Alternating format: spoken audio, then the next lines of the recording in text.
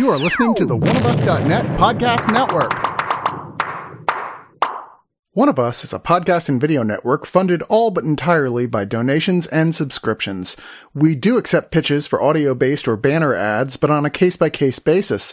If you are interested in that, contact us at oneofusnet@gmail.com. With the amount of audio and video content we generate, it is expensive and extremely time-consuming to keep things running.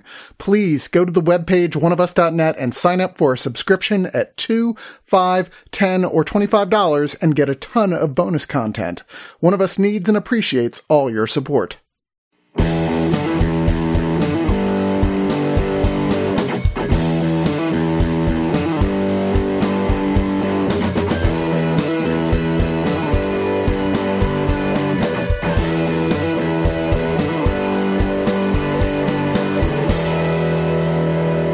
Look, George Miller, outside of the Mad Max films, has had a mixed career of content. I mean, like, there's definitely not everything he's done has been great, for sure.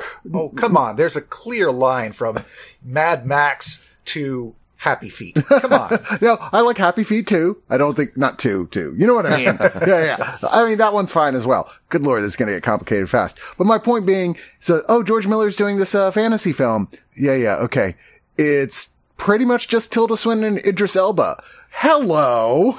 I mean, is there anything wrong with that? No, that's what I'm saying. I'm going, that was the attention grabber. Where I went, oh, I'm seeing that. Yeah. You know, Idris Elba and Tilda Swinton together on screen the whole time. You'll never guess which one's the genie. two of my favorite performers. Yeah. Like intense, interesting performers. Now, Idris Elba has had a very mixed career in trying to make successful film stuff. Like TV, he did great, but then a lot of the films he starred in didn't turn out all that great. Unfortunately. Yeah. He's made weird choices. And so that made me nervous because I'm like, I don't think he has a great agent. Tilda Swinton has no fucks to give. She's just like, I haven't done this before. Let's try this. And pretty much. She's got like a 70% rate, I think. So yeah, no, everything she's ever done at best is probably an interesting failure. And you might be able to describe this movie that way, although I think that's too strong. But this is definitely, to your point, this is definitely going to hit certain people differently. People who see the poster that says, from the director of Mad Max Fury Road, those are two sets of expectations. Yeah. If you're thinking, oh, Mad Max Fury Road, or you're thinking, ooh, George Miller. Yeah. And whichever one of those appeals to you most is probably going to determine how you feel about this movie. I feel like it should be from a guy who really liked those issues of the Sandman that were just short stories. Because that's totally what this felt like to me. The first half of it feels like kind of a Mad Max movie, a little bit, or at least Really? at least from the director of a Mad Max movie, where there's a lot of craziness and there's a lot of great visuals. I kind of agree. Like the energy, yeah. like the creativity, like the pace in which it's going. Well, we're talking about 3,000 Years of Longing. I haven't said the title yet. Yeah. And joining me, Chris, is Drew. Marco? Alan. Although there are plenty of other characters in this, it's largely through flashbacks and storytelling, because the idea here is that Tilda Swinton plays a very popular narratologist. An actual field of study. Is it actually? I thought they made it up for No. this. It is actually the study of narrative structure. Okay. At this point, she just flies around the world and because she's very famous and gets paid to talk about myth and legend and, you know, whether or not they still have value, basically, and what they are compared to like today's myths and legends, like comic books and superheroes and that sort of thing. And she's happy enough doing this, but she's kind of given up on having much more because she was once married to someone. That asshole left her for someone younger. Her response was just cut off her emotional side entirely. I'll never have love again. That's fine. I'm good with She should have seen that coming. It's the oldest story in the book. Nice. And where is it? Like Morocco or somewhere? I can't remember where she Istanbul. is. Istanbul. Not Constantinople. Not Constantinople. Very important difference. Alethea, her character, she's like going around the market and she just picks out this cool kind of weird looking like glass container she finds at a market, takes it home, opens it, and guess what? It's got a genie in it. The wildly oversized at first Idris Elba, who's literally like just sort of folded into the hotel room, barely fitting in it, who gradually shrinks, fortunately, because that could have been awkward to film. And is like, yes, I am just like the stories. I am the genie in the bottle. I can give you 3 wishes, but here's the deal. Like, please give me 3 wishes to Yes. fulfill, please. He is bound to her until all of her wishes are fulfilled. Yes, and that is really the crux of the matter, because somehow, despite having existed for thousands and thousands of years in different civilizations since the dawn of mankind, has never found anyone to do all 3 of their wishes. It's a little different from, I guess, the genie lore that I know of. Because my idea is like you get 3 wishes and then the genie goes back in the bottle and whoever else gets it. And there's always like monkey's paw type situations. Maybe it's out there, I just don't know it. Like the 3 wishes and it kind of frees them once they commit their duty. Because that's the idea, right? Once he's done with these wishes, he could just go off and be a genie in the genie world. I guess he goes to genie heaven or whatever. Yeah. I don't know. Well, she released him, so she did him a solid, so now he's bound to return the favor. like that's it. At least I'm not in the frickin' bottle now. So like her whole thing, she's never told it. She studies stories and she knows all about the genie stories and she knows about the monkey's paw stuff. And like, you have to word your wishes exactly right. And the genie is trying to fuck you over type of thing. But the question here is he? Because he's been doing this for so long and he just wants someone to finish their fucking wishes so he can she's kind of in go. her own bottle too. Like, I mean, the whole movie is really kind of about loneliness, I think. And it's a little scary when Idris Elba in a beautiful performance, I think it's one of his best performances, talks about how long he's been in that bottle. And I think Tilda Swinton can relate to that a little bit. She hasn't been in there for thousands of years, but she's been, alone for a long time as well. Which relates, of course, I think in a timely way to the fact we all went through a lot of isolation with COVID. It's like, oh, I get that. That's true, shit, yeah. don't leave the house, don't talk to anybody. But like for him, Jesus has been like, he's in the bottle for hundreds of years, sometimes thousands at a stretch. And through her questioning of him, of going like, well, I'm not going to give any wishes until I get some answers from you. Like, what is your deal, sir? So it ends up a series of like flashback storytelling with him narrating, with him talking about the Queen of Sheba, the slave girls of Suleiman the Magnificent. Lots of women that have opened the bottle, especially who are like, yeah, I'm going to fuck Idris Elba. Hell yeah. Oh, yeah. They're If you're gonna get a sipping from genie, that Idris bottle Elba's because not the bad. thirst is real for Idris Elba. Yeah, exactly. It's like, I don't think I will do my 3rd wish so I can keep fucking you. Which, kind of sucks to be Idris Elba in that position, I guess. I mean, that's the most interesting aspect about this, in my opinion, is that story mechanic. I know it's inspired by a short story by A.S. Byatt. I've never read it, and it's something George Miller's wanted to do for 20 years, but that short story itself is inspired by The Arabian Nights, or 1001 Nights, which is about a woman who puts off her execution every day by telling the Sultan a story. She just keeps doing that until after 1001 Nights, he falls in love with her and says, you know what, I'm not going to kill you. She's doing something similar here, the Tilda Swinton character, because now she has a framing device to go, oh, you know what, I'm not going to set you free. I'm going to stretch this out as long as possible by making you tell me a story. And it's that same thing of just using storytelling, the power of storytelling to prolong life. It's an interesting idea. I'm not sure Miller knew how to end his story, though. That's the problem here, because ultimately it is about these 2 characters who don't really trust each other. Certainly, they both have every reason not to trust people, or genies, as it were, and slowly starting to have an understanding of each other. The genie of her through the questions she asks and her responses to his questions, and her through him and learning his whole history and what he really wants, like what his experiences, how they have shaped him. I think that the unfortunate thing here is this film feels like they need to have a connection past that at some point. And that 3rd act just kind of falls into this cliched sort of subset of like fantasy romance films. It starts to feel like the type of thing like you gotta have like a really pulpy like novel cover, like a muscular genie holding a woman. Like the 3rd act kind of gets into that zone. I mean, I will give it a little more credit. It has a more interesting take on that type of romance and a little more mature, like grown up idea of that. I would never have guessed from the 1st and 2nd acts of this movie and the way it was like being told that that's where we were going, and not in a good way, like, oh man, it really surprised me I went this way. It just was never leading me there, and it might have been doing that, but there's something about the chemistry between them never felt exactly on, and maybe it's part of the point of the movie too. Like, I don't want to like get into like spoiler territory of the 3rd act, so the fact that the chemistry is clunky kind of works because he's obviously a genie and she's just like a lonely person. They're both kind of asexual. Yeah. And it doesn't work in both ways. The purpose of the story might for it to be a little awkward, but that's not really fun to watch, or it's not really entertaining. It's not satisfying to watch either. Yeah, there goes from like a real big sense of adventure in the first half of it, and then the last half kind of feels like an old married couple that are together. Yeah. So like an interesting sitcom premise. I mean, I kind of like that, though, the idea of like, this is not a hot and torrid romance so much as it's about companionship. Yeah, I mean, she loves him for these stories. Obviously, he's Idris Elba. Obviously, she's turned on by him.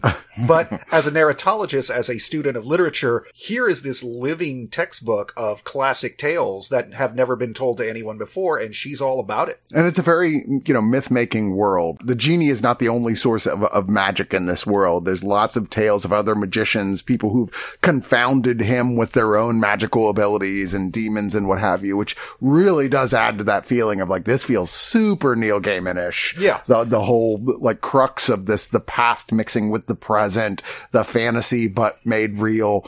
And I love all that stuff. In fact, I was really deeply in love with the first 2/3 of this film. I think the problem's not where they went, it's how long it took once they decided to go there for it to actually finish. It feels like a very sharp turn, a real slam on the brakes, and maybe like a bit of a reverse and then taking an exit. Right. Like it's like they kind of got past the point where we should have been steering in this direction. Like narratively, thematically, and it's like emotionally. This is a weird thing, like I noticed in the movie, because the movies are made in editing, especially with George Miller.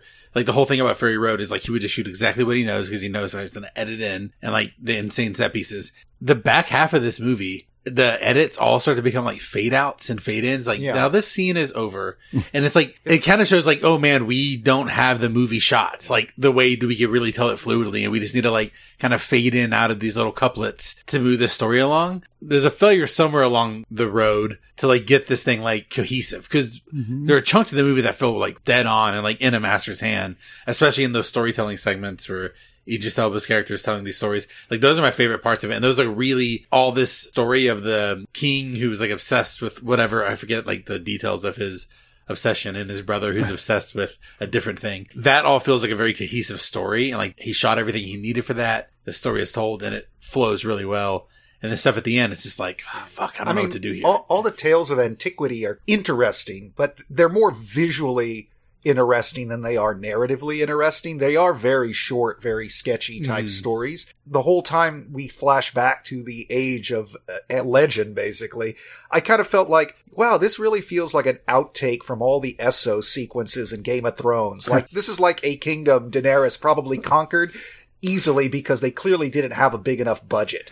Yeah, see, those are my favorite parts of the movie. And I know what you mean, like production, like, yeah. But this is something really charming about it. What really impressed me about this is that this is such an obvious, I think it was Martin who said it's like one for you, one for me. Yeah. This feels like this is what you give the director of Fury Road after its success, so he has something to do while prepping the prequel to the sequel to the previous sequel of another Mad Max trilogy, whatever. Poor Marco, you just had to review the Irma Vep series. Yeah, too. I know. My brain nearly broke trying to describe it. It's a film about a film about a film, but it's also a series about the film about a film about a film that's a new film about the film about a film about a film. It's twisty. This is not nearly as meta. No, not as meta. But yeah, I mean, this feels like a perfect example of a director who we know has been wanting to do this for over 20 years. He co-wrote this with his daughter. This is a family project and a labor of love, and probably, I don't know the budget, but I imagine it's pocket change next to Fury Road. Oh, yeah. Or Furiosa. I don't think it ever looks cheap watching it at all. And I think they do a great job with that. I mean, the set decorator and costumer should be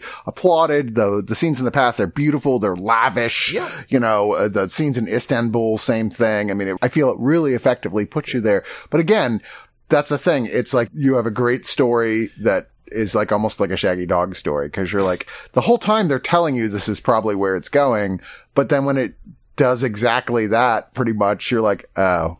Yeah, they probably needed like another tie-in or another like edit going into like an epic adventure, like in the third act too, and kind of flashing back again to make those wipes that you're saying, Alan, to work a little bit better. Yeah, it happens a lot though with like dream projects where if you have 20 years, 30 years to ruminate on something and probably all kinds of meetings, all kind of development deals that don't work, and then suddenly you get to make the movie, maybe you're not even ready for it. It's tough, and you've played the movie in your head so many different times, and maybe he's not happy with it either. I'm trying to picture the alternate third act. There's like the Department of Gin Control that like comes in. Well, there's an interesting element that comes late in the picture, about maybe halfway through. There's a suggestion that the Jinn draw their energy somehow from like the electromagnetic realm, and living in the modern era, he's just bombarded by all of this. And this idea that, you know, this ancient storytelling, this ancient creature of legend is kind of unable to adjust to, you know, satellite signals. That was a cool idea. No, and I'm like, oh, where's that going? It's like being allergic to cedar and moving to Austin. Yeah. You're like constantly like, oh God, this is always hanging around. I can't not think about it. Put me back in the bottle. Well, let's go to final thoughts. Drew, why don't you get us started? It kind of feels like a play. I could really watch Idris Elba and Tilda Swinton in a hotel room for a long time, and I would love to see it as a play at some point. So I like envisioning that, and I do like all the like really over the top fantasy elements to it early on. But really, if you want to watch two great performances, and I really do think Idris Elba is fantastic in it, and Tilda is this kind of Tilda. She's always just great. And I thought Idris Elba was kind of the reason to watch this. Overall, I'd probably give it 6.5 Barbara Edens out of 10. Alan? I agree with Drew there on the performances. And like George Miller, he's a master director. It's a passion project. And I love that he does things like Happy Feet and Mad Max and fucking Babe too. Like he's just like, whatever he finds his interest in, he's like, I'm going to do it. He's a master of the art form. And he took a big swing, a passionate swing, and it's a failure though. Like the movie really doesn't work. It's a line drive, I'll give you. It's not a home run. Yeah. Yeah. And it just doesn't quite, I came into it kind of dubious because like, I haven't really heard much fanfare about it. We did see it pretty early before any fanfare to be drummed up. Way early. But nothing was really like pulling me. It was like, I should be more excited. It's a new George Miller movie. And like his last movie is like one of the best movies of the decade. Mm-hmm. So like, let's go, right? And as I was watching it, first act, second act, I was like, you know what? Is this going to be like one of my favorite movies of the year? It's like really weird, really ambitious and strange, and it's really imaginative. And then it just like comes to a halt, and the movie just kind of just doesn't work. The trailer is fantastic. All that like built up, and I was pretty bummed out about it, but I'm not so bummed that I'm going to like shit on this movie because I love taking swings and not just staying in comfort zones that George Miller does all the time. So I'll give it a solid 7 out of 10 large genies in a hotel room. That sex scene would have been even more interesting. Yeah. Marco? Depending on which scale they were at, because that could be really weird. Believe me, somebody's going to be turned on by an 8-foot tall Idris Elba. I don't know. I saw what happened in the beginning of the third season of The Boys, and that can go bad real quick. I mean, I've kind of said what I had to say about it, and I'm piggybacking off of what these guys have already told you all. There's some great stuff in here. It's wonderfully imaginative. It's well designed, even with its obvious smaller budget. Clearly, George Miller has a great eye. Idris Elba and Tilda Swinton are always captivating to watch, and putting them together, as far as I know, it may be the first time they've ever done something together. I'd really love to see more of that, because about half of this movie really is just the two of them in a hotel room. Unfortunately, for a story that's about storytelling, the Jinn stories need to be a little bit more interesting for there to be a real payoff, especially at the end, when I feel like they didn't, like Alan said, it didn't feel like they had a cohesive ending in mind, although they hinted at things. By the way, also, did anybody think it was kind of weird that, you know, this middle-aged white lady basically has a slave in this big black man? And then by the end, they have that little tacked-on bit about the racist neighbors. I'm like, oh, okay, that's George Miller addressing it at the last minute. Someone says that to him and goes, oh, fuck, I didn't even think of that. I just wanted Idris Elba and Tilda Swinton in the movie together. Because who wouldn't want that? But it's like, bring in the two racist neighbors just so we can at least acknowledge it. This is a passion project, and like Drew said, sometimes those passion projects, there's a reason they didn't get greenlit earlier. But this is still worth checking out. Just go in with managed expectations. I give this 6.5 out of $10 billion that I would have gotten if I could figure out how to put Idris Elba in a bottle. Because if I could do that, women all over the world would be knocking on my door. Dude, if you could sell bottled Idris Elba, forget about it. You'd be the richest man on the planet. Oh, yeah. I mean, I'd be like Bill Gates times 100. Yeah, you'd be like, no, but this one's for me. Yeah. It's a good merchandise tie-in for I the am movie, just going to pour liquid Idris Elba all over myself. And then in a horrible monkey's paw fate, I will be mauled to death by every woman in the world. Yeah, right? I much more enjoyed this movie than I didn't. I just think it's, at the end, you just kind of, all the excitement filters out of it in the last 20 minutes. You're just like, okay, now I'm tired. You know, like, all right. I mean, sure. It's not like it's a bad ending. It just takes way too much of the movie, where it should have been a sort of like, we wrapped all this up in 5 minutes. That whole third act should have been 5 minutes. And it easily could have been. Way too much time. I felt like they're acknowledging, well, this is going to have a big female audience, so let's make it a little more romantic. Okay, sure, I guess. I mean, we're all dudes, so maybe I'd feel differently if I was... I mean, I would sleep with Idris Elba, but you know what I mean. I'm not like I may be a dude, but I'm a romantic at heart. I'll go for a romance movie, and wasn't tugging on my strings. Tugging on my strings. But that being said, I loved all the storytelling sequences, but nowhere near as much as I loved just the two of them conversing in the hotel room and the give and take and them not trusting each other and like sort of like poking at each other to figure out where each other stands. I thought that was masterfully done. I would watch 2 hours if that was all there was. There was no flashes to anything. It was just them talking. That would have been great. I think it's pretty good. I think more people are going to like this than don't. I actually think in general audiences will probably respond well to this. It's not like super fast moving because it is ultimately a conversation movie, but it does kind of go, it's like, here's a story, now here's another story, now here's another story, and they're all lavishly shot, and they're fun to watch, and there's lots of like cool magic and even kind of horror moments in them, and each one, you know, it's not going to end well, because he's told you ahead of time, none of them ended well, and it's just, how is it going to end badly? So it's kind of fun playing into that. I'll watch this again, certainly, but I agree with you guys when you say, let's see the two of them again in anything else. Period. Throw him in Furiosa. Yeah, sure. I'm going to give this 7 out of 10 severed heads that turn into giant, horrible demon spider, and then explode into about 1 billion other smaller demon spiders. Best part of the movie. I hate when that happens. Man, I told you need to use protection. Hey,